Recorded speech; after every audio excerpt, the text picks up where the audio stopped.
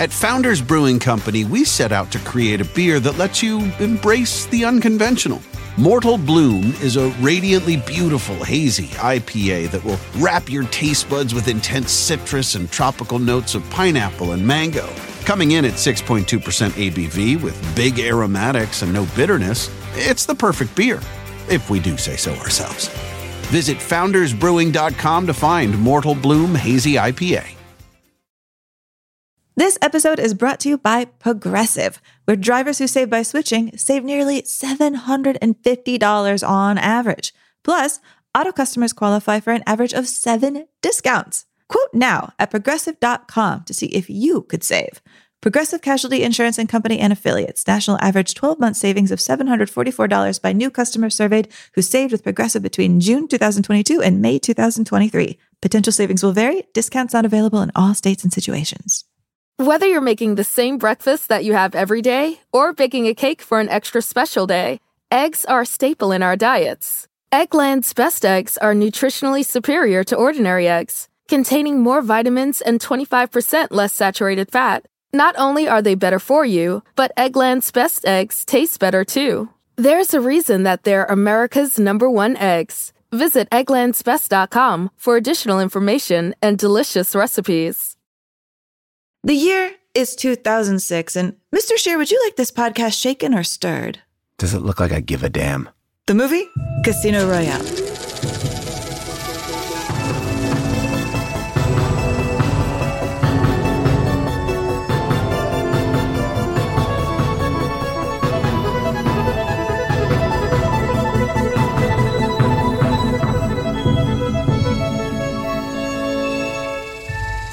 Hello, everyone, and welcome to Unspooled, where we unspool some of the greatest films and see if they are truly classics or if we just remember them that way. I am joined by Amy Nicholson, a film critic who writes for the New York Times.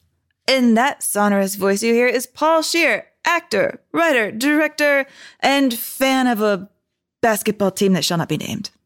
Just the basketball team that owns Los Angeles. Anyway, let's not talk about basketball. Let's talk about James Bond and Daniel Craig as James Bond. Back in 2006, people did not like this at all. We're going to get into the controversy of casting a blonde man as James Bond. Ooh, the humanity. And we're going to get into my pick for best Bond girl of all time, Eva Green as Vesper Lynn, a Bond girl who might be so charismatic and charming, she may have ruined the rest of Daniel Craig's tenure. And I'm going to ask a question that I've been wrestling with. Did this franchise go too far? Did they rip it down to the studs at the expense of continuing the James Bond tradition? But did it do that and still make the best Bond film of modern history? I would say maybe. Well, let's unspool it. So, Amy, it's 2006, and everyone is asking who is going to be the next James Bond, which is a question that, frankly, I'm surprised people care about because James Bond has gotten creaky in the years that we have left him since Goldfinger. I mean, yes, we've seen James Bond being played by George Lazenby for one film, Roger Moore for a long time, Timothy Dalton, a short run, Pierce Brosnan, kind of an equally short run. Now, Pierce Brosnan, interesting fact, he was supposed to jump into the franchise, but Remington Steele messed that up for him. He came in, and his movies are making James Bond a little bit lame. Like, everyone really wanted him, but, I mean, Amy, do you remember some of those scenes from the Pierce Brosnan franchise? I mean, I think in the last movie, he had an invisible car. The Vanish.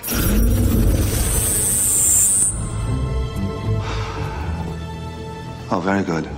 Adaptive camouflage. Tiny cameras on all sides project the image they see onto a light-emitting polymer skin on the opposite side. You see, to the casual eye, it's as good as invisible. Dude, the last thing we even saw the Pierce Brosnan Bond do was have this awful erotic scene with Halle Berry where they're just doing the lamest double entendres ever.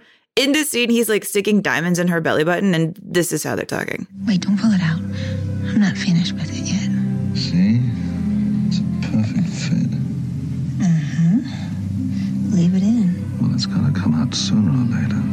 No, leave it in, please. A few more minutes. You really have to get Well, at least that's better than the final line of the film before that, where Denise Richards plays a physicist. Christmas Jones, right? Christmas Jones. And the last line is, I thought Christmas only comes once a year. Oh, God. Ooh, it was rough. And you know what? Bonds were looking like Bonds, but they weren't acting like Bonds. And plus, on top of all of that, we are coming off of Austin Powers. You know, we are coming off of 9/11. People needed Bond to be reinvented, and we didn't know what we really wanted. All we knew was the Roger Moore photocopy, the tougher Bond that we tried to do a little bit with Timothy Dalton, just wasn't clicking at all. At all. It is feeling creaky, it is feeling desperate, and it is up to our new Bond. It is up to Daniel Craig to rescue the Bond reputation, which is going to be hard because as soon as he's cast, the British press gets its crumpets in the twist about the fact that Daniel Craig is blonde. There can't be a blonde Bond. This is as news breaking as Obama wearing a tan suit. Like, it really is. Like, why are we hung up on this? Shouldn't we just be casting the best actor? Well, he's got something to prove. And the way that he's going to prove it is that this Bond is going to go back to basics. This is the very first official Bond reboot in 5 decades of history. And so they're going all the way back to the very first official Bond book, Casino Royale. And in this book, we meet a Bond who is not like a suave, experienced super spy assassin. He's a brute. He's a thug. And the way that Daniel Craig plays him is like, you know, dorky shirts. He's drinking frat boy drinks. And in the opening scenes, he kills his first 2 people ever to earn his stripes as a 007. This movie floats the idea that having a 00 in front of your number is kind of like the M16 version of having a teardrop tattoo on your face. Casino Royale kicks off with the greatest chase scene in Bond history. I mean, honestly, maybe film history, where you have Bond chasing this guy who's like a bomb maker, a parkour expert through Madagascar, and then Bond causes an international stir when instead of capturing this guy to interrogate him about who is financing global terrorism, we already all know in the audience that it's Mads Mikkelsen's Le Chiffre, Bond publicly murders the guy at an embassy on camera and gets in a lot of trouble. Then we go to the Bahamas, where Bond seduces the wife of a terrorist named Demetrius, then to an airport in Miami to prevent an airplane from exploding, then to the centerpiece of the film, where he goes to a casino in Montenegro to destroy Le Chiffre's evil business by winning a $100 million game of poker. Bond's poker stake is funded by the British government and is in the control of the world's most glamorous accountant, Vesper Lynd, played by Eva Green. Vesper and Bond fall in love, but there is tragedy at the end of the film that is even worse than Le Chiffre whacking Bond in the nuts with a rope. And this tragedy will shape the entire rest of Craig's tenure as Bond, where instead of getting to gallivant merrily around the world in episodic adventures like Sean Connery, his Bond must grapple with a major 5-film arc about loss and revenge and learning to love again. Well, some could say that was heavily retconned as they went forward. It felt like they weren't really planning to do that. Then they went into it, then they went away from it, and then they kind of shoehorned it all in. And does it make sense? You be the judge. I don't know. I would say that that's probably the weakest part of the whole thing. But they definitely make this Bond very gloomy, depending on the film and when he remembers that he is dealing with all this stuff and the fact that everything has all been at the... blah,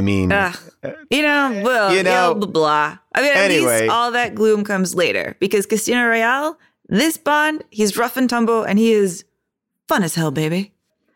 Casino Royale hit theaters on November 17th, 2006 and became the biggest Bond smash of its day. It made $616 million at the box office. And then the later Craig Bonds were also huge hits. The peak was Skyfall. That made $1.1 billion. And what they learned during this Craig tenure was that people love it when a guy who drives girls wild is also tormented by love.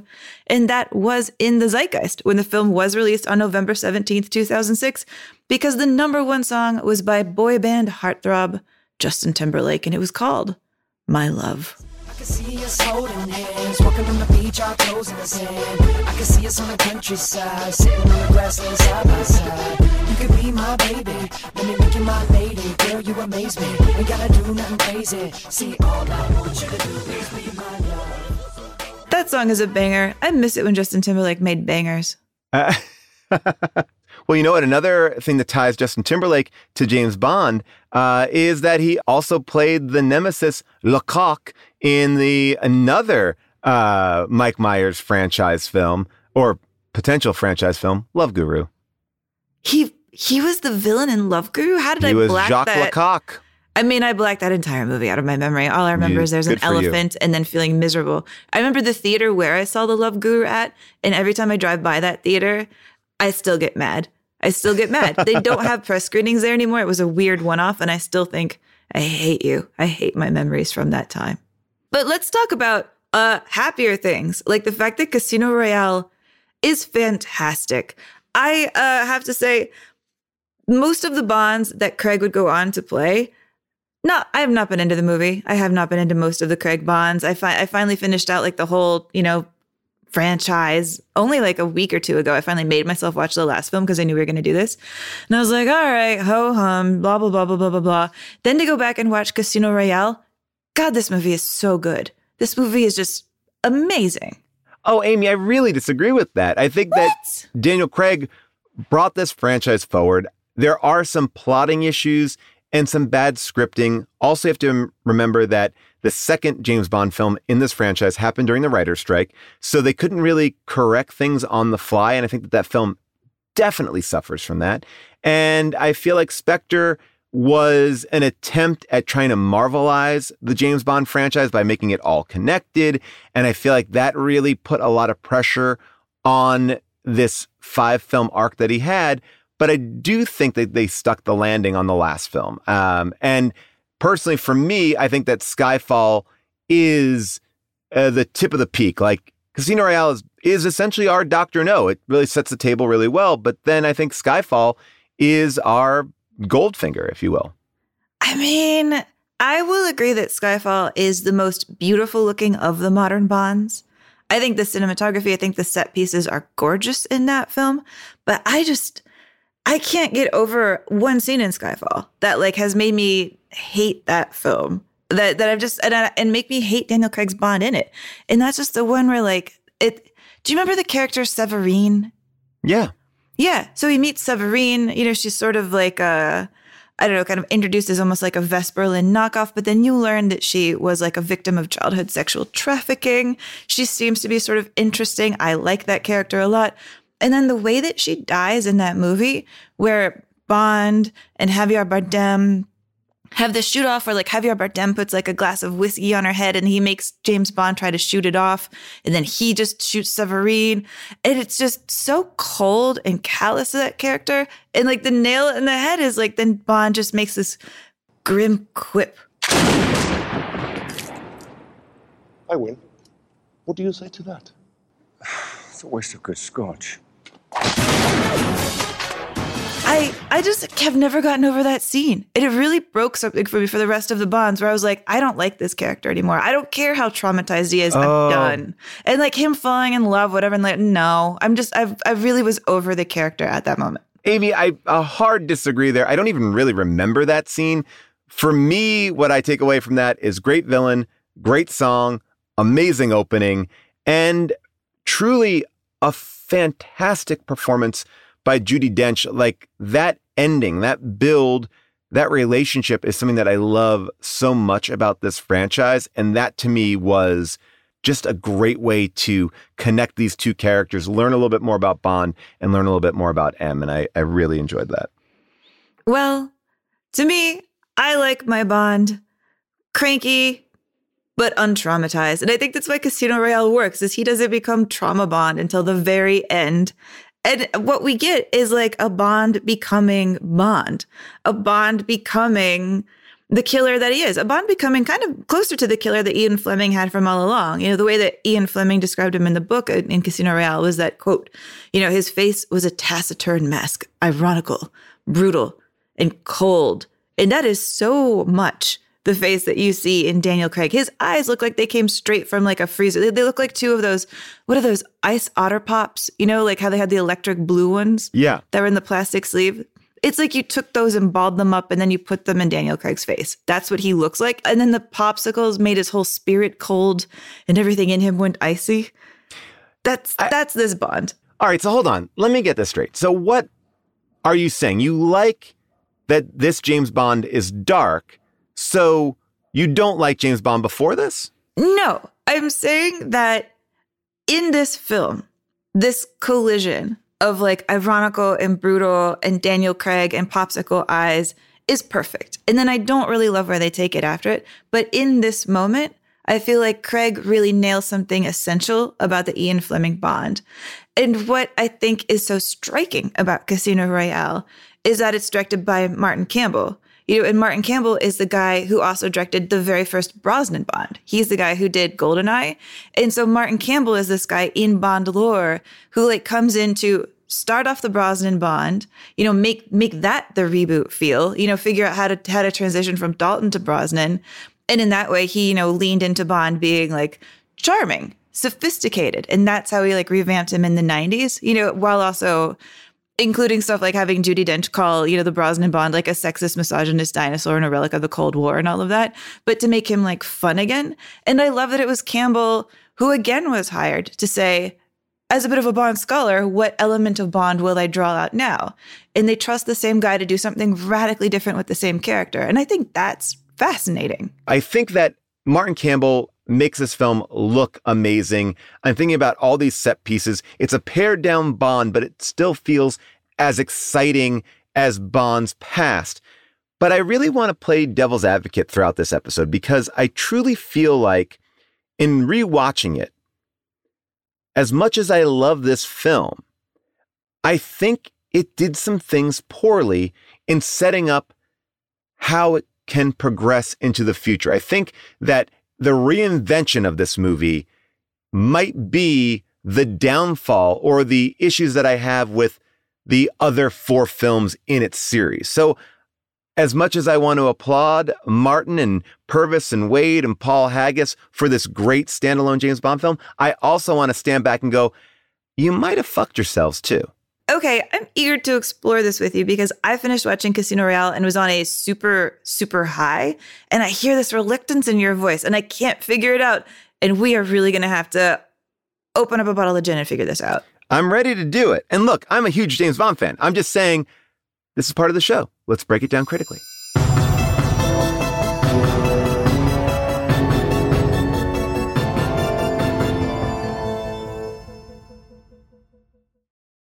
Whether you're making the same breakfast that you have every day or baking a cake for an extra special day, eggs are a staple in our diets. Eggland's best eggs are nutritionally superior to ordinary eggs, containing more vitamins and 25% less saturated fat. Not only are they better for you, but Eggland's best eggs taste better too. There's a reason that they're America's #1 eggs. Visit egglandsbest.com for additional information and delicious recipes. Life is a highway, and on it there will be many chicken sandwiches. But there's only one McCrispy. So go ahead and hit the turn signal if you know about this juicy gem of a detour.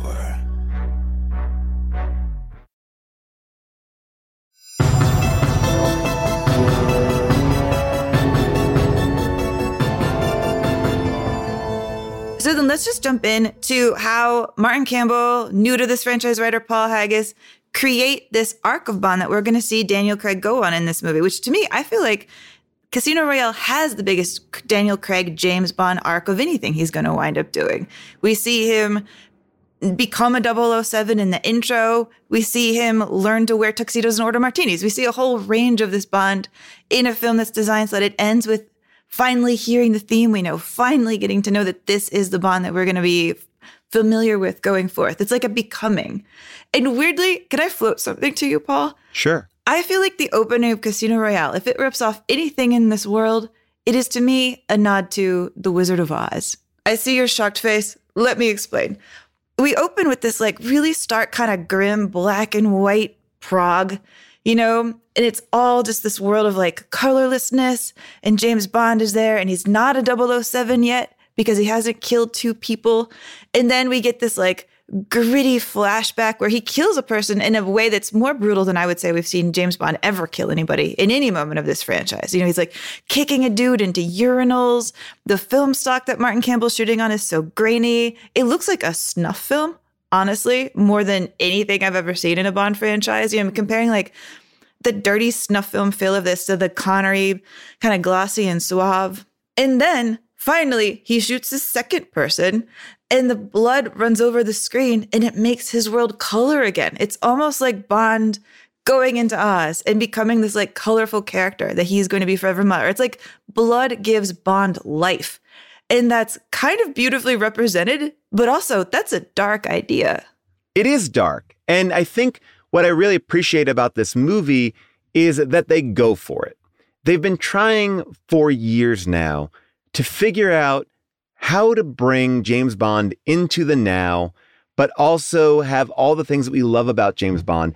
And what happens really in like the last, 2 decades of James Bond is they get into these areas where they touch a darkness. They have these more brutal death scenes. In the last Pierce Brosnan film, he's been held captive and we see James Bond being traded as a prisoner of war with long hair.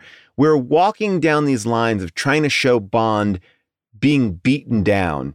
But 30 minutes later, he's back, he's quipping, he's dressed in a tuxedo. And this film, I think, finally goes for it. And I don't know if that's Paul Haggis coming in with his background of being more of a dramatic writer and not a writer of Bond films, but really connecting to this Ian Fleming version of the character that I think the Broccolis have been protecting by keeping it light and family friendly. And for this film, they go decidedly adult. This movie is way more adult than most James Bond films have been.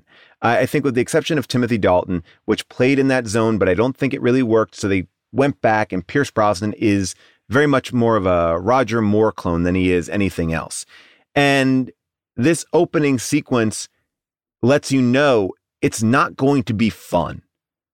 It's not going to be like aspirational. This is what it really would be like to work for MI6. Yeah, it's almost like that review we read from Austin Powers, remember last week, where that critic was like, people should know that spies don't even look as handsome as James Bond usually does. They're kind of weird looking. Remember that from the end of the show, sort of critiquing that? This kind of takes that idea, I think, and runs with it a little bit. They're like, this is not glamorous business. And I appreciate that it does something that I think you agree with, in which it figures out how to make Bond less of a superhero. Like that this Bond in that first chase scene that I love so much in Madagascar, he's like competing, running against this bomb maker who is doing the parkour and leaping everywhere and has all of this finesse and all these skills. And he's like leaping over fences and all of these things. And Bond cannot do that. In this movie does not pretend that Bond can do that. Instead, what it leans into is that Bond isn't an athlete in that way, but he is blunt and he is persistent. If this guy's going to do a backflip over a fence, Bond is going to get into a bulldozer, literally a bulldozer, and just bulldoze her way towards the guy. And that they figure out a way to represent... He literally runs through a wall. Yeah, he's like Bond Kool-Aid Man. It's so funny. He literally Kool-Aid Mans. And I love the fight choreography of this, that he's bad at almost all of the leaps he tries to do chasing this guy, but that this Bond is set up as being relentless, determined, a quick thinker. He can outthink this guy. He can figure out where he's going to go, but he's not graceful. Nothing about him is graceful. Well, in many ways, the one thing that this Bond has, his superpower, is reading someone, right? That's the whole reason why he plays the poker tournament at the end of the film, is because M knows that he could be the best player because he can figure out people's moves. And I like that idea as a superpower because that's what will keep Bond alive. That kind of mental gamemanship is what a spy needs, not a shoe that turns into a switchblade or, a car with an ejector seat. It is truly his bare hands, his brain, and yes, he's assisted by, a paddle to pump his heart back to life and some other little gadgets, but they're all kind of believable and real. And it's also a Bond that can take a punch and gets punched a lot. And even in that opening sequence, we haven't seen Bond go down. The only time we see Bond go down is when he is fighting someone so physically massive that it would be impossible to land a punch, right? Like that has always been like a part of Bond. Like, and I feel like here he's often matched and often trapped by other guys. He is a good fighter. He's a scrapper, but he's not whipping out jiu-jitsu. He's not, able to defend anyone. It's not quick fighting like Bourne. It is down and dirty fighting across the board. And like you said, in that opening sequence, it's, maybe he would miss that carrier and die. Like you feel that there's an energy there. And even at the end, he's caught. Like he is caught. He gets caught by cameras. He gets, put on the cover of papers. His identity is blown in a national way. Yeah. It's success and failure in the same breath. And if there's anything he keeps, kind of telling M that he's aware of, it's that 00s don't have a long lifespan. That it's almost like you got promoted in a way that will shorten your life. And he seems very familiar with that idea and almost to accept it, but also almost to feel like the job you are asking me to do is crazy. He has that line. At first, I just want to hear the entrance of M here in this movie. Have you ever seen such a bunch of self-righteous arse-covering prigs? They don't care what we do. They care what we get photographed doing. And how the hell could Bond be so stupid?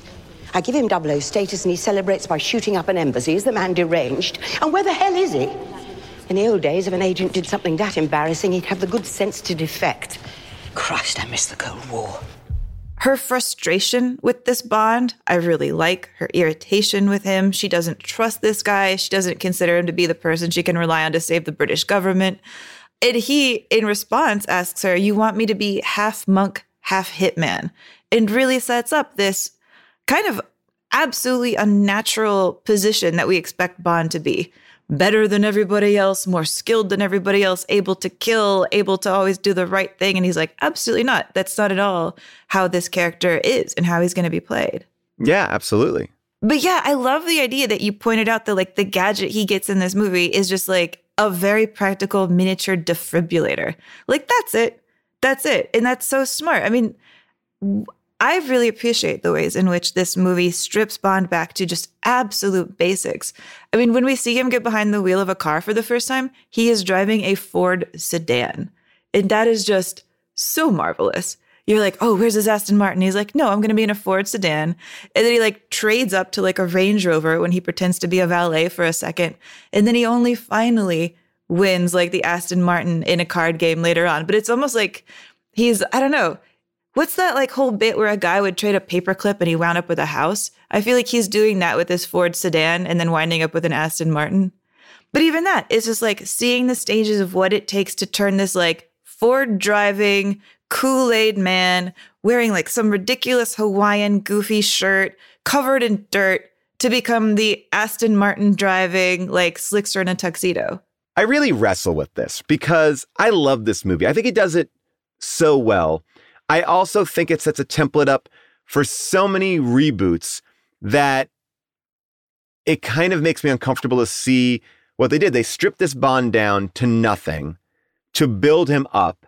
And then I think what happens with this Bond is he is then forever saddled by everything that we know of him. We can't make him a real person in the real world and then not have him carry over emotions because we'll stop caring about him. So you're right. Like, this is a defection from the superhero Bond, the love him and leave him Bond, the Bond who gets injured but is back up at work the next day. Like this Bond gets his balls destroyed and is laid up in a hospital for quite some time. Like this is not an ultimately quippy healing Bond. Like even when he comes back at Le Chiffre with his taunts, when he's getting tortured there. I've got a little itch down there.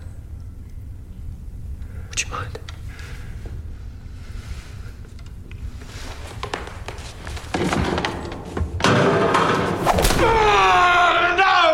He doesn't win.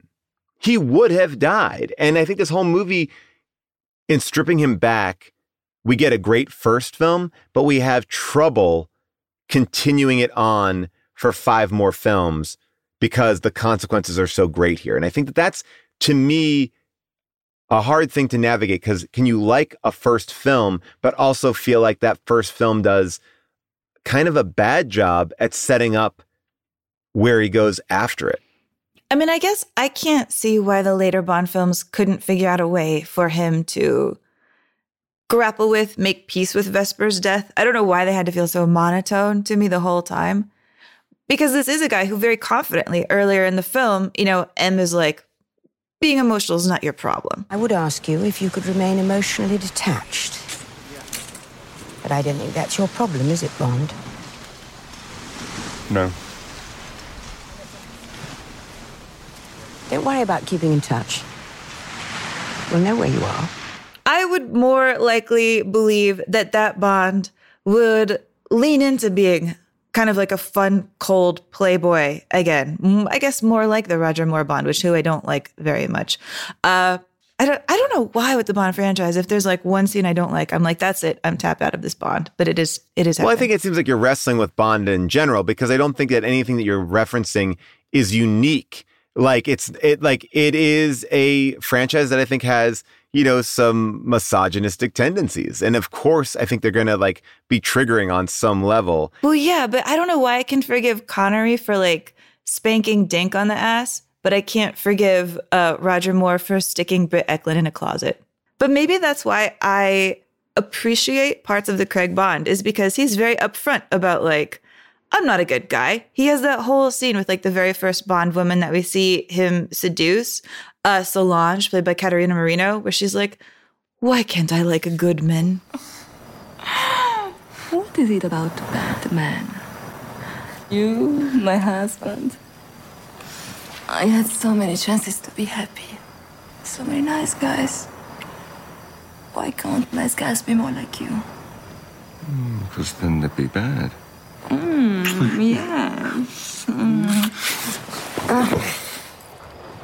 But so much more interesting. I mean, that scene is the first time we get to see this Bond seduce a woman. How do you think he does? I think he does a fine job, but that's not the Bond that we're talking about. In a way, that's the Bond that we know traditionally from the films. I think what I'm wrestling with, and I'm kind of playing devil's advocate here, because on the surface, I really like this movie. But I also have this question, did they pull back too much? If we meet this James Bond and he is this killing brute, but then we deconstruct the killing brute to make him someone who I think arguably falls in love for the very first time in this movie, is that supposed to happen in the first film, or is that supposed to happen in the second film? How do you get growth when you've basically torn down the things that we know? You've almost torn down too many studs, right? We introduce him, we leave him. There's a part of me that feels like they tried to do too much reinvention. And in doing that... Hold on, wait. I feel like you're saying maybe Eva Green is so good at Vesper Lynn that none of us can get over it. That it's almost like she's so good in this role and their chemistry is so good that maybe us and the audience were like, you can't get over this love. Because in Casino Royale, she betrays him, he moves on. It's not that big of a deal in the book. It's not that big of a deal in the parody version. But here it feels like a big deal. And I wonder how much of that is just the fact that Eva Green makes this character amazing. I really fall for their relationship. I mean, from their very first scene where they're sitting on the train and taking turns psychoanalyzing each other. Compensates by wearing slightly masculine clothing, being more aggressive than her female colleagues, which gives her a somewhat prickly demeanor. And ironically enough, makes it less likely for her to be accepted and promoted by her male superiors, who mistake her insecurities for arrogance. Now, I'd have normally gone with only child, but, you see, by the way you ignored the quip about your parents, I'm going to have to go with orphan. By the cut of your suit, you went to Oxford or wherever. Naturally think human beings dress like that. But you wear it with such disdain. My guess is you didn't come from money, and your school friends never let you forget it. Which means you were at that school by the grace of someone else's charity, hence the chip on your shoulder. And since your first thought about me ran to orphan, that's what I'd say you are. So as charming as you are, Mr. Bond, I will be keeping my eye on our government's money and off your perfectly formed house. You noticed? Even accountants have imagination. How was your lamb? Skewered. On sympathizers. That little bit where she was like, "How is your lamb?" And he says, "Skewered," is so funny. It's like the first time I think in Casino Royale that you see that little bit of like fun in his eyes, that little glimmer. You see him wake up a little bit and stop being such an unemotional man because she's just so wonderful. And that's honestly how I feel every time I see Eva Green do anything. I think Eva Green is one of the actresses that we do not get enough of ever on screen. And every time she shows up, she's so smart and so witty and so perceptive and so sexy and so alive and so electric that I have not gotten over her loss in the franchise. I'm like, if you could retcon this and she like emerges like some sort of phoenix from the elevator underground and we get Vesper Lynd for the entire franchise, I'd be happy. I would put up with whatever nonsense you came up with to let that happen.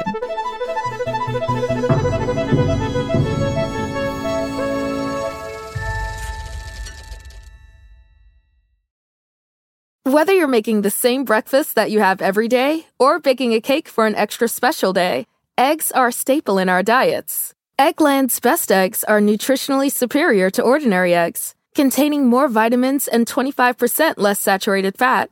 Not only are they better for you, but Eggland's best eggs taste better too. There's a reason that they're America's #1 eggs. Visit egglandsbest.com for additional information and delicious recipes. Life is a highway, and on it there will be many chicken sandwiches. But there's only one McCrispy. So go ahead and hit the turn signal if you know about this juicy gem of a detour.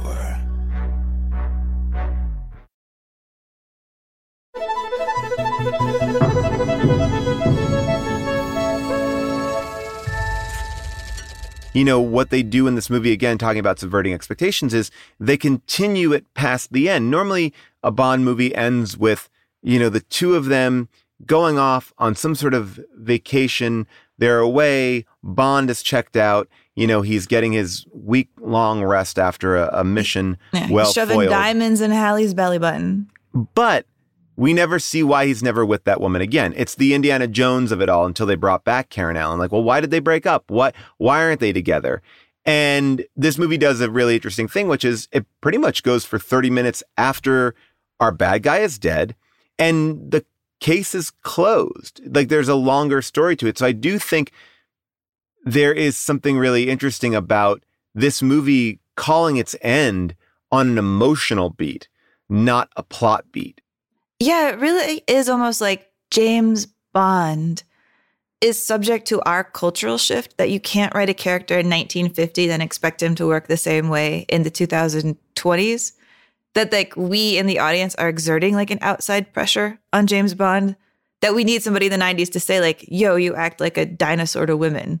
That I still kind of need like Judi Dench to show up when Solange gets killed. You know, Solange, I actually don't even think they really get to sleep together. I think they're about to sleep together. Then he gets called away. Then he gives her caviar and she still dies. And I appreciate that this movie takes that moment for Judi Dench to be like, quite a body count that you're wrapping up, you know, here. Yeah, I think that James Bond doesn't really have that much like casual sex. Like when he's having or attempting to have sex, he's just there for a reason. And a reason that he's not even trying to hide. He basically asks her, what do you know about this plan? He's engaged, but not. And when you think he's calling up for room service because he's about to have sex, he's just going to leave her there. Like the other James Bonds enjoy sex, it seems like, right? They would be like, I have 5 minutes to spare. Like that's exactly what Connery would do. I have 5 minutes. And then he'd order the caviar and then he'd leave. Yeah, and that, to me, feels like the difference here with James Bond. Like, this is a character that isn't just a man of pleasures. He is I think that there is a part of this movie that is about exploring the psychology of Bond. Like, what makes a person like this? Like, if you were to work for this organization where you have to put your life over, you know, the Queen's life, like, what kind of person is that? And I think that that's something that, you know, this version of Bond takes on. Yeah, and I think that's on us. I think we're super uncomfortable with casual sex in movies. And so, like, we've made Bond get more chaste because when I think about it, he doesn't actually bone anybody in this movie but Eva. He's a one-woman man in this movie. And then that relationship winds up meaning the world to us. But in this way, yeah, I don't think he is a man of pleasure. I mean, the thing that I really like to trace in him is the adaptation of Bond learning how to be Bond. Because the Bond that we first meet, the Bond who, like, you know, emerges from the sea doing that kind of Ursula Andress in his like mini shorts, you know, dripping water, and he's like roaming around in the Bahamas.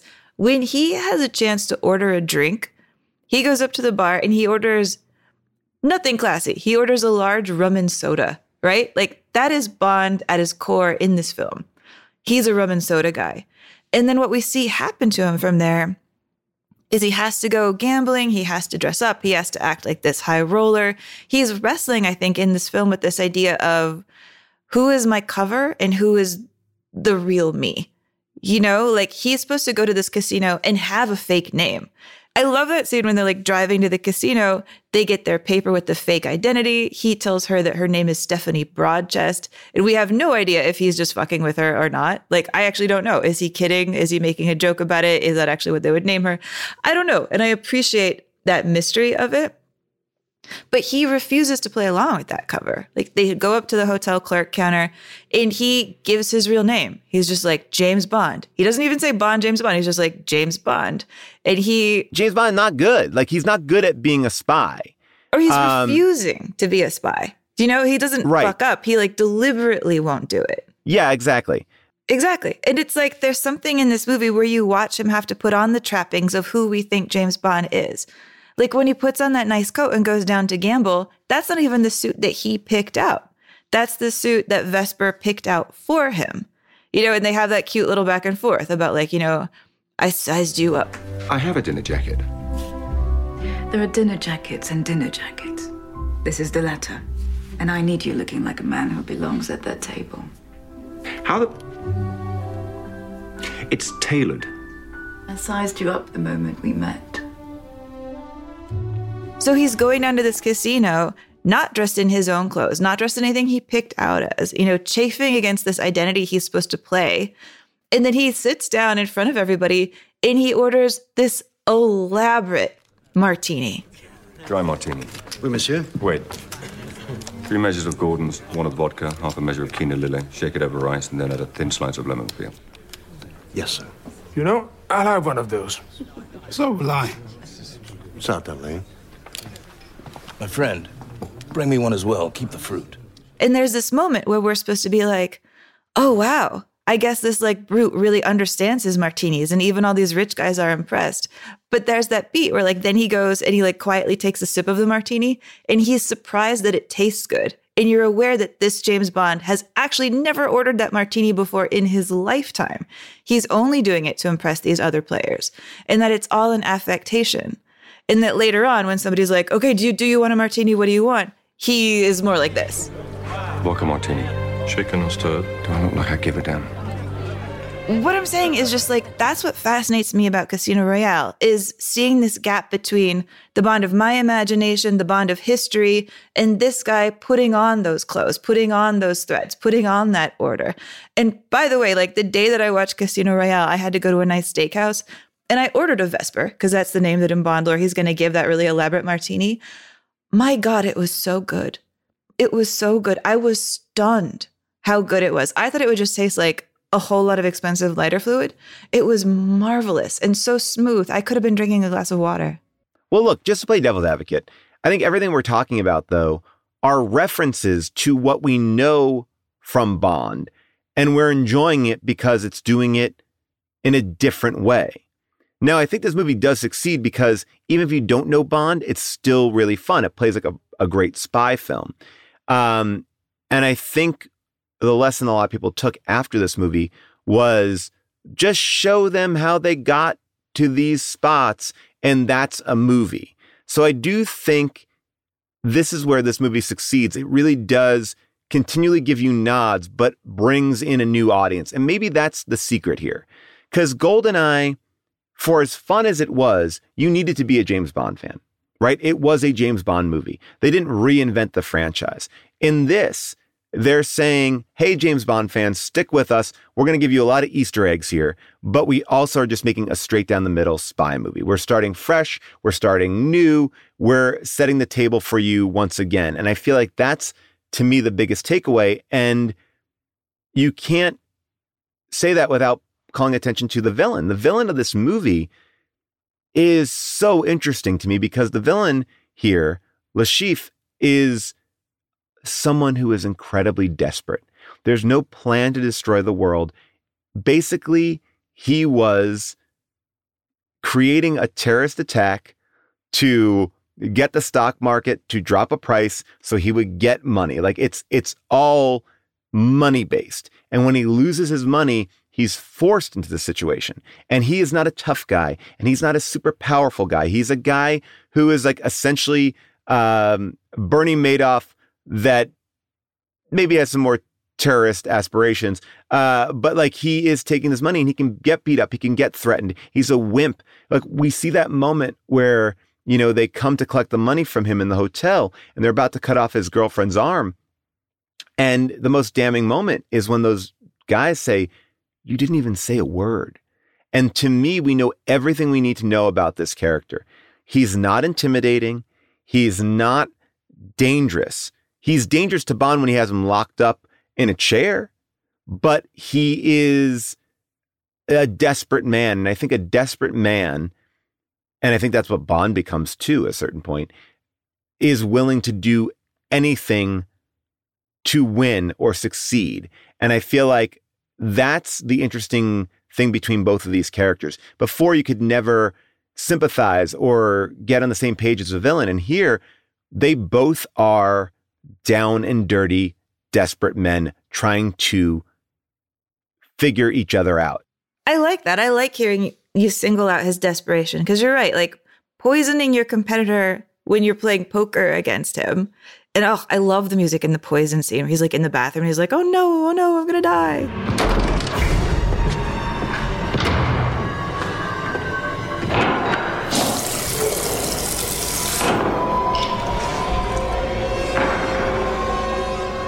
But you don't poison your competitor unless you're like, this guy's possibly better than me. I don't trust that I can beat this guy.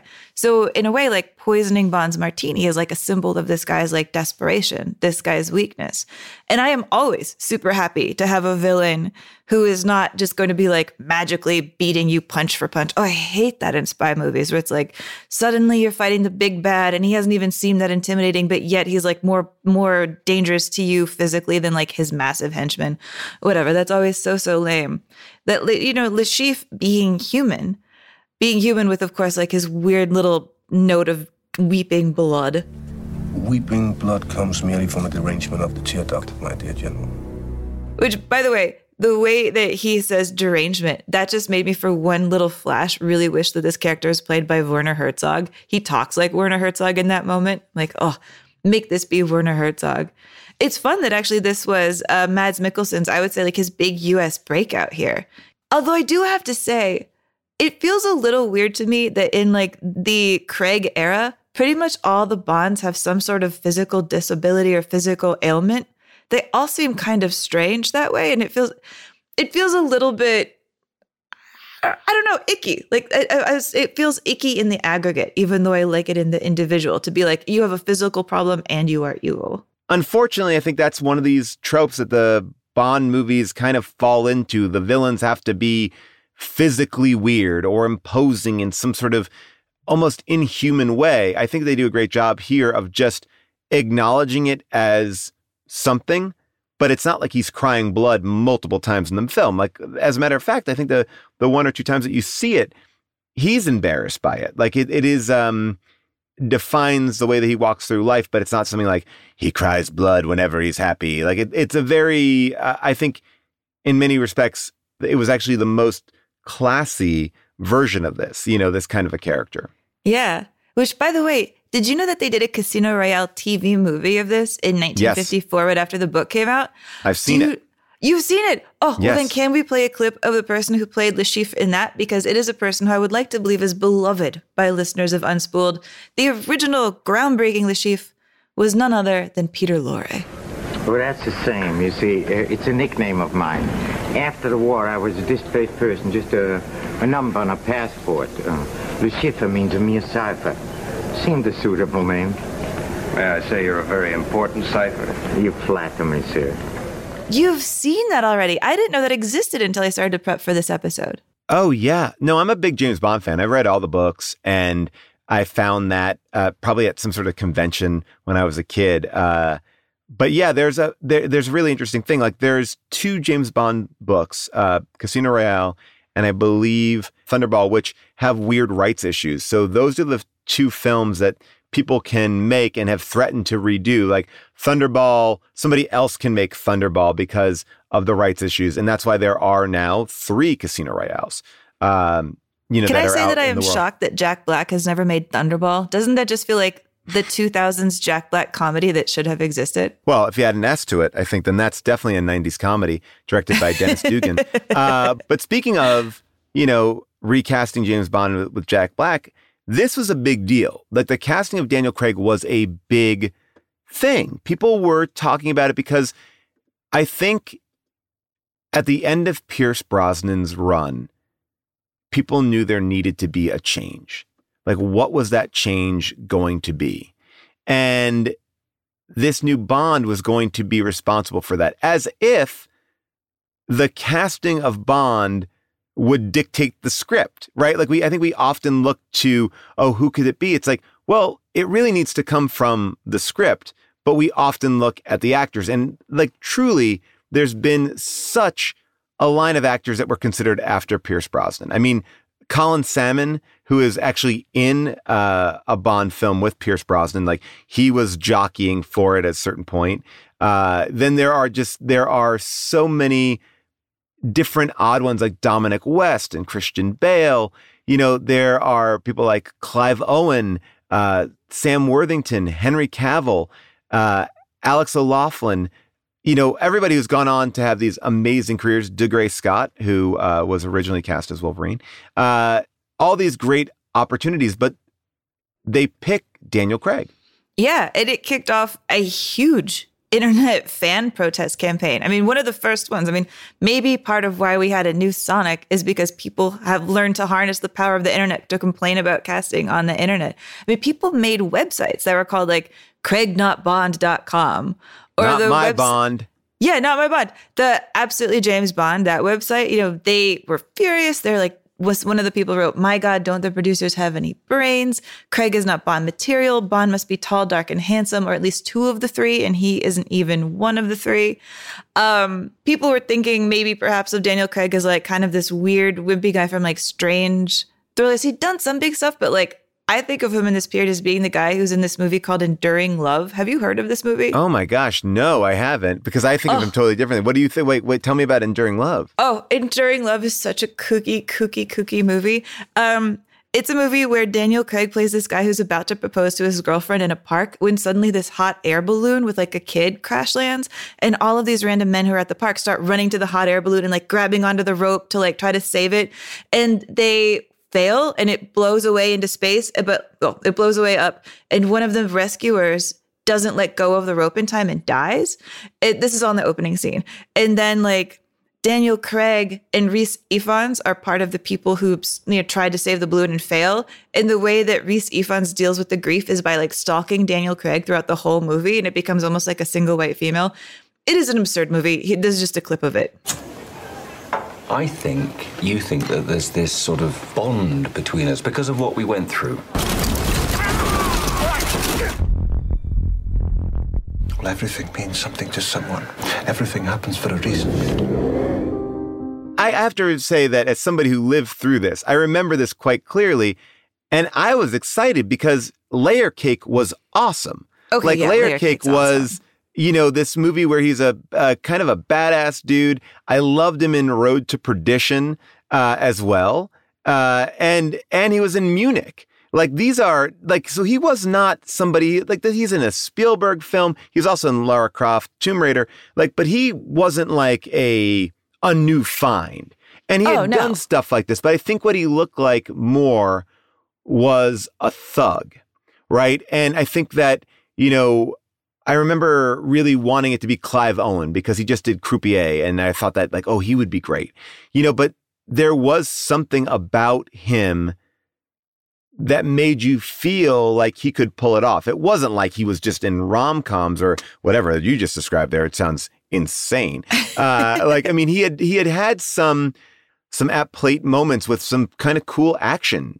that I thought I was excited by him a little bit as well. So, but I know people hated him, and the blonde was such a big deal. The blonde was such a big deal. And it's funny because the Broccolis, I think, really tried to set off his tenure on the right foot. Like at the press conference where he really first met the press when he was introduced as Bond, they had him like zoom into the press conference on the Thames. He was like on a speedboat. And then he sits down at this press conference and the British press just grill the fuck out of him. And I want you to picture Daniel Craig sitting at this press conference table and not really looking like the Bond in the movie yet. His hair's kind of long. I feel like he looks a little poetic. He looks a little bit like a, I don't know, philosophy professor. And they are just asking him all sorts of stuff, and he is not wanting to answer anything. Playing Bond is every boy's dream. What do you look most forward to, and what intimidates you the most? I'm looking most forward to actually starting, getting on with it, and being intimidated just by just about everything. James Bond is a legendary womanizer, and who would be your ideal Bond girl, Kate Moss or Sienna Miller? I'm not going to get into that. Have you practiced any of Bond's lines to yourself in the mirror? Or to anyone that you know? Honestly? Yes. No. Really? Not even the I'm Bond, James Bond? I might have been. A little look at me, I might have done, but I don't know. I was very drunk if I did. By the way, a little detail on that question about Sienna Miller and Kate Moss. He had recently dated both Sienna Miller and Kate Moss, and that's part of why that question was just like, to him. But this press conference did not go over well. Nobody liked it. The Daily Mirror wrote this whole article about it, calling him Bland, James Bland. And so he was really like on the back of his heels, feeling like he didn't have the people's faith that he could pull this off. There's nothing I can do. There's nothing I can do.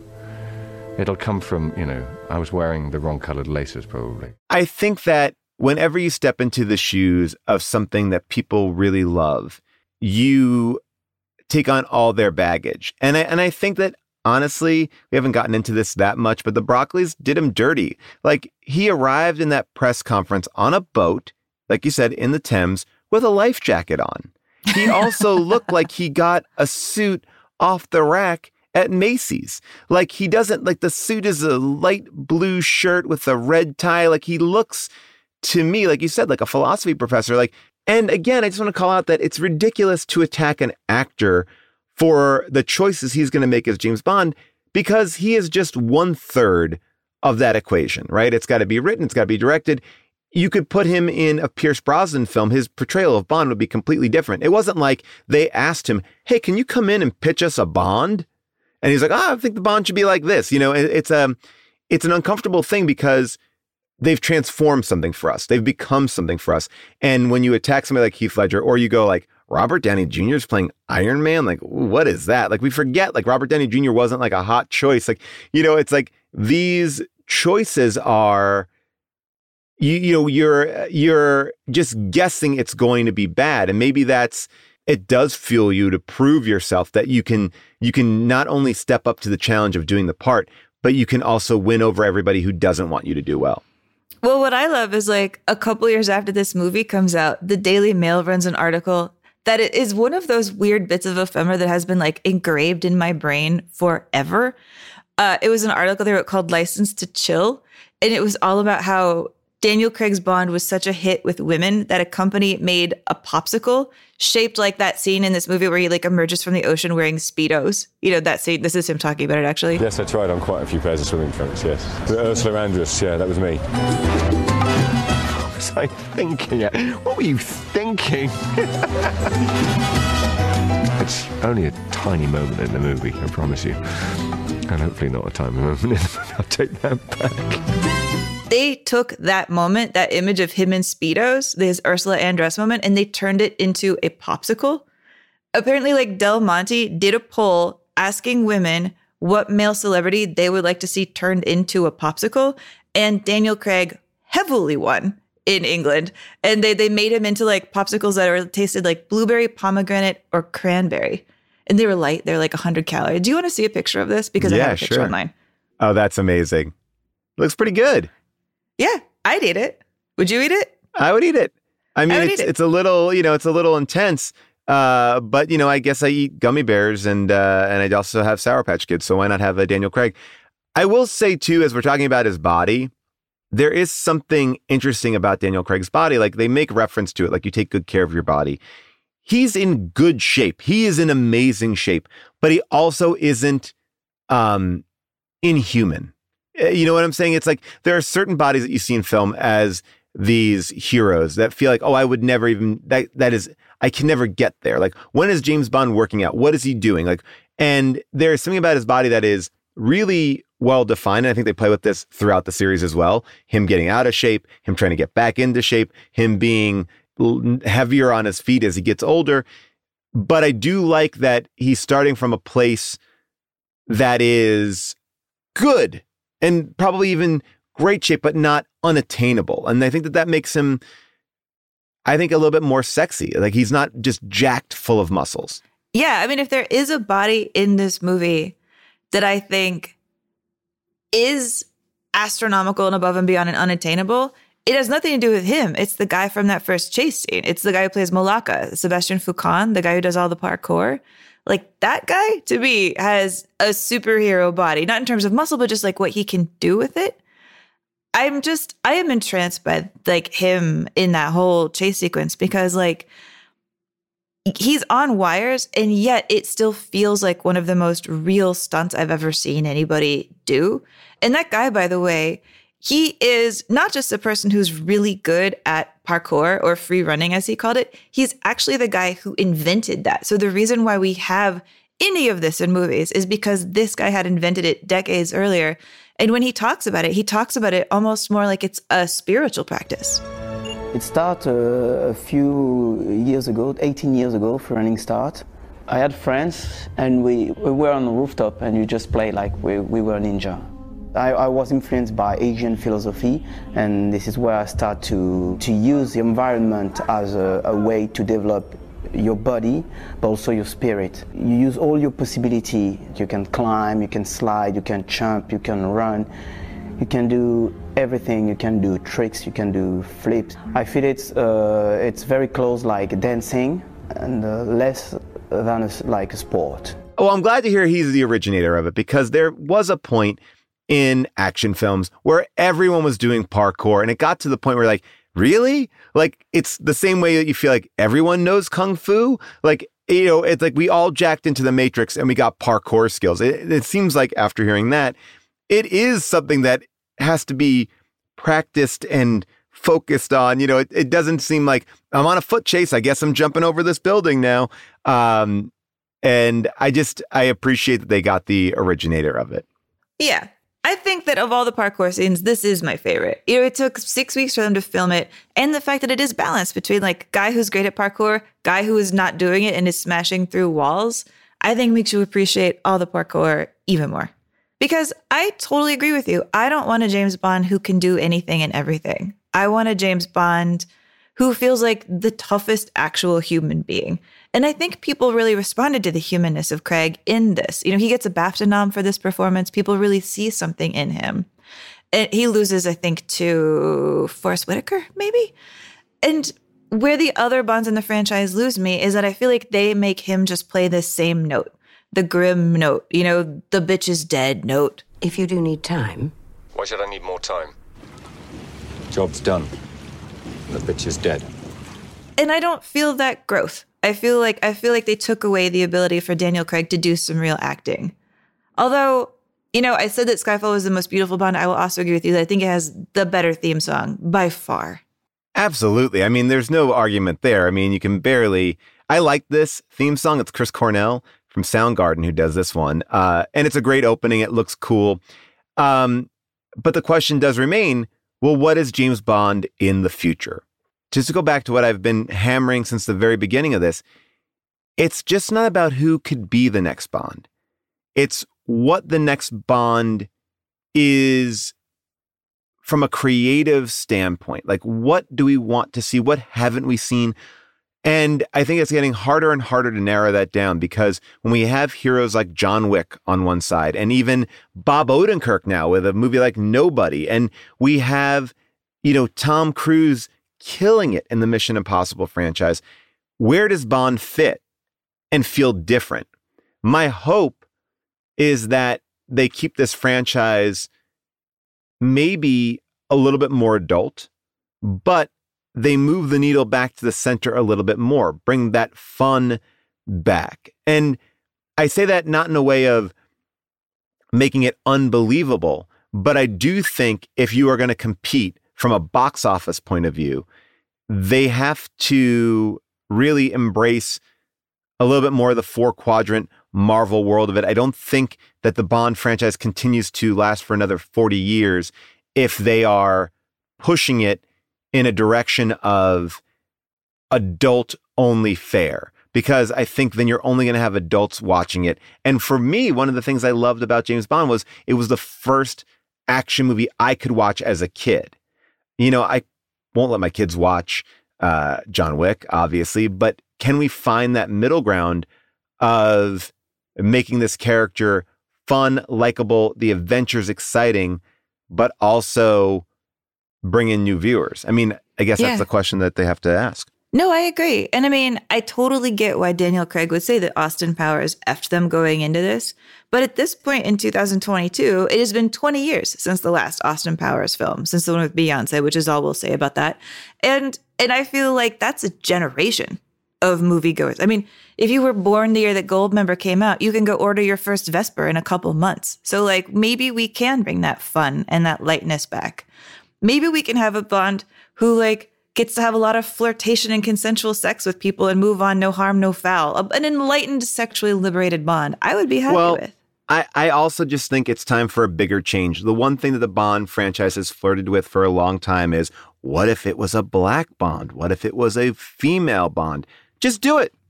Just fucking do it. Because what we are saying about Casino Royale is they pulled the trigger. They were like, maybe he's dark. Oh, maybe he's this. But then they would always go back and fall back on their laurels. I think that the way that this James Bond franchise ended with Daniel Craig allows them to reset the table once again, but not flirt with it. Because they have done that. They have played with a 00, a female 00. They have played with all of these things, but they've not committed to them. Oh, they're treating 00 the way 00 treats women. But to me, the best way to go forward in this franchise is by making it different than John Wick and Ethan Hunt. And that would be having a kick-ass female action star. You know, Ana de Armas is already doing like a spinoff of John Wick, and she was in the last Bond film as well. But why not? We don't have that. I know we've flirted with like Tomb Raider and, you know, Salt and Mad Max Fury Road. We have like these great action performances, Atomic Blonde, all these great ones. It's like, why not build a franchise around them? We don't really have that yet. Because even, you know, Captain Marvel is not like this. It's, you know, can we do that? Like, what would that look like? And could it be a series that we could go back to again and again and again? I think you can. And I think that may be the best way to move this franchise forward. We've already seen a bunch of dudes do it, and there are a bunch of dudes doing imitations of it. So switch it up. You know who actually backs you up on a lot of what you're saying about like maybe the sense of lostness overall in the franchise is one of the reviews that came out at the time of Casino Royale. And this review is actually one of the only pans. So Casino Royale was like wildly loved. Everybody gave it great reviews, except The Observer, you know, from the UK, who of course really, really, really takes this double seriously. And this is what they wrote. You don't expect Casino Royale to be 24, quite, or Bond to be Jack Bauer, but it seems bizarre to be employing a mix of Albanian and Swiss and African and Italian financial terrorists when you might think there are more real current fears to explore. Director Martin Campbell is also unsure about how much of the glamour of violence he wants to strip back. Craig is, not surprisingly, in more obvious pain than any previous Bond, but having put him there, the only way to remove him is through like a comically unexplained ambush. By the next scene, like Bonds of old, he is recuperating by the Italian lakes, his tenderized tackle magically restored. The problem with making Bond more real is that everything around him seems more fake than usual. Craig, always a charismatic presence, often looks unsettled by that dislocation. His sex scenes are more energetic than those of his predecessors, but even less convincing. He's hardly allowed any comedy.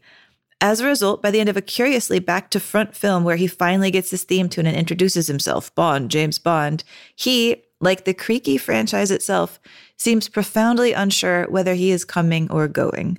In that review, I think I see some of the dislocation that I hear you talk about in this film, and that I would say I agree with on the whole of the tenure. That I think at the end of this film, you're right. They don't know where the Craig Bonds are going to go. And I think they get really scrambled, and I don't think they take it to a good place. I don't care if James Bond becomes a daddy. Like, that doesn't matter to me. That's not what I want from this character.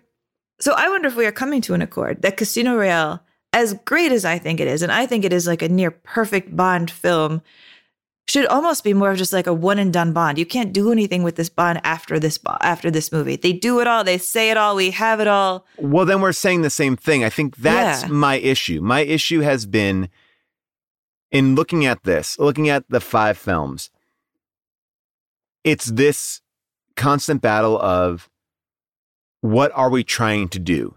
And it's a little bit of a half step forward, a half step back, a half step forward. And I think that it makes the waters murky. So when I said to you early on, I have an issue with like Martin Campbell, like kicking this off and Purvis and Wade kind of telling the story, because I think what they tried to do so hard was set up this brand new version of Bond, but they didn't think about how it was really going to continue afterwards.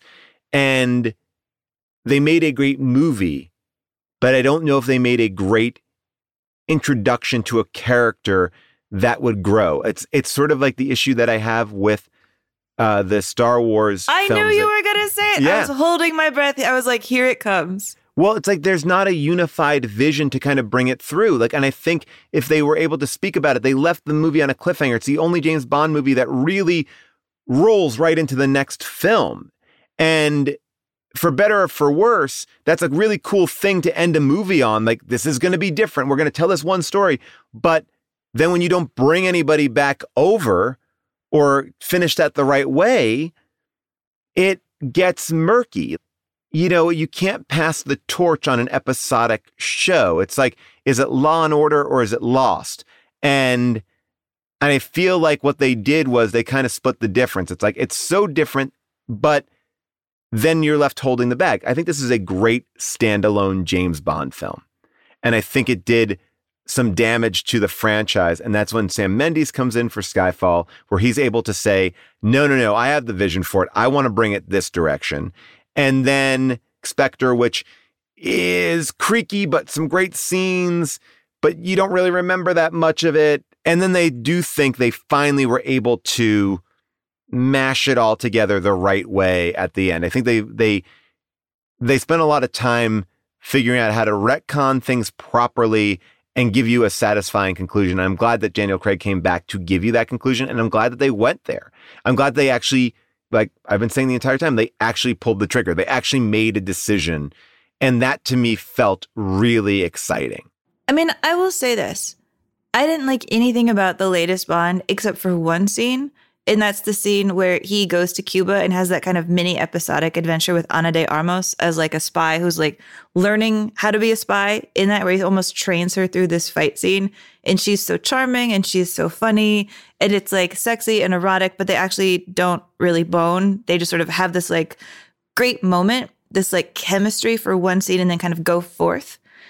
That sense of play and adventure and, you know, delight and flirtation, if you could bottle that and then put that into the next Bond, that's what I would want, is like that scene writ large. Yeah, absolutely. I think that's what you got in Skyfall, but we can agree to disagree. Severine, somebody take the prayers for my girl Severine. Oh, boy. I'll never get over it. Well, you know what? Let's revisit this conversation when a new Bond is announced and a new movie comes out. I would happily dive back into this grand debate, because I think they have their work cut out for them. But now we have our work cut out for us, because we are leaving James Bond behind and we are moving into a Thanksgiving movie, if you will. A movie that definitely plays in my household around this time. And I'm so excited to talk to you about Planes, Trains, and Automobiles, the only R-rated John Hughes film with John Candy and Steve Martin. It's truly one of my favorite films. And take a listen to the trailer.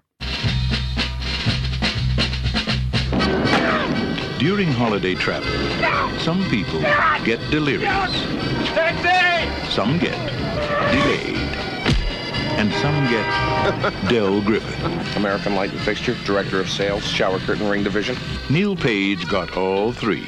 I was on my way home to spend a nice holiday with my family.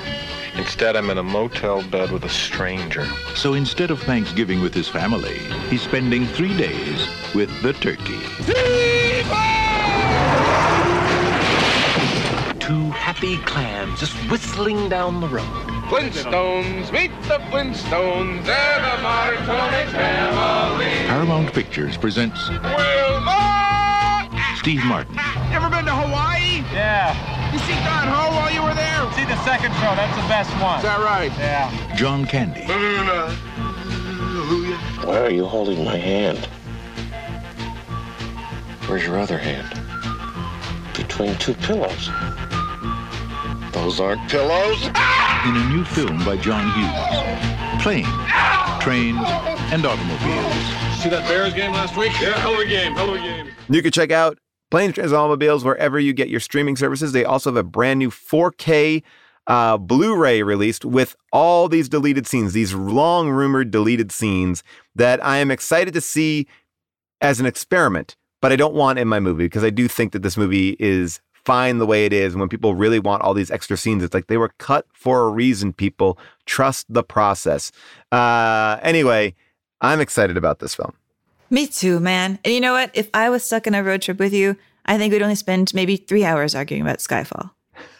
If you like listening to Unspooled, well, you have a lot of people to thank. As a matter of fact, you can thank our producers, Josh Richmond and Devin Bryant, our executive producers, Cody Fisher and Colin Anderson, our MVP behind the scenes, Molly Reynolds. Our theme song is by Michael Cassidy. Kim Troxel does all of our fan art. You can follow us on Apple Podcasts and make sure you rate and review us on Apple and Amazon or wherever you rate and review podcasts. Plus, you can follow us for the latest up-to-the-minute discourse on Twitter and Instagram, but also on the Paul Scheer Discord, where we host a very exclusive Unspooled chat. It's nice. It's fun social media. If you want an Unspooled t-shirt, go to tpublic.com/unspooled. You can also check out Podswag for exclusive merch. Get back episodes of the show and bonuses like Screen Test if you subscribe to Stitcher Premium, and check out the official API, that's the Amy and Paul Institute list, at unspooledpod.com.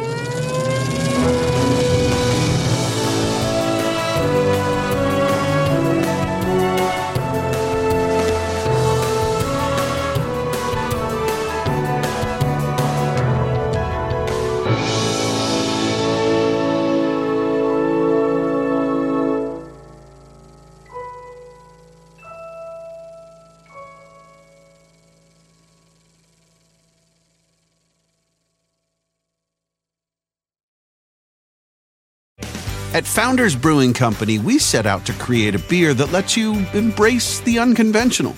Mortal Bloom is a radiantly beautiful, hazy IPA that will wrap your taste buds with intense citrus and tropical notes of pineapple and mango. Coming in at 6.2% ABV with big aromatics and no bitterness, it's the perfect beer, if we do say so ourselves. Visit foundersbrewing.com to find Mortal Bloom Hazy IPA. Whether you're making the same breakfast that you have every day or baking a cake for an extra special day, eggs are a staple in our diets. Eggland's best eggs are nutritionally superior to ordinary eggs, containing more vitamins and 25% less saturated fat. Not only are they better for you, but Eggland's best eggs taste better too. There's a reason that they're America's #1 eggs. Visit egglandsbest.com for additional information and delicious recipes.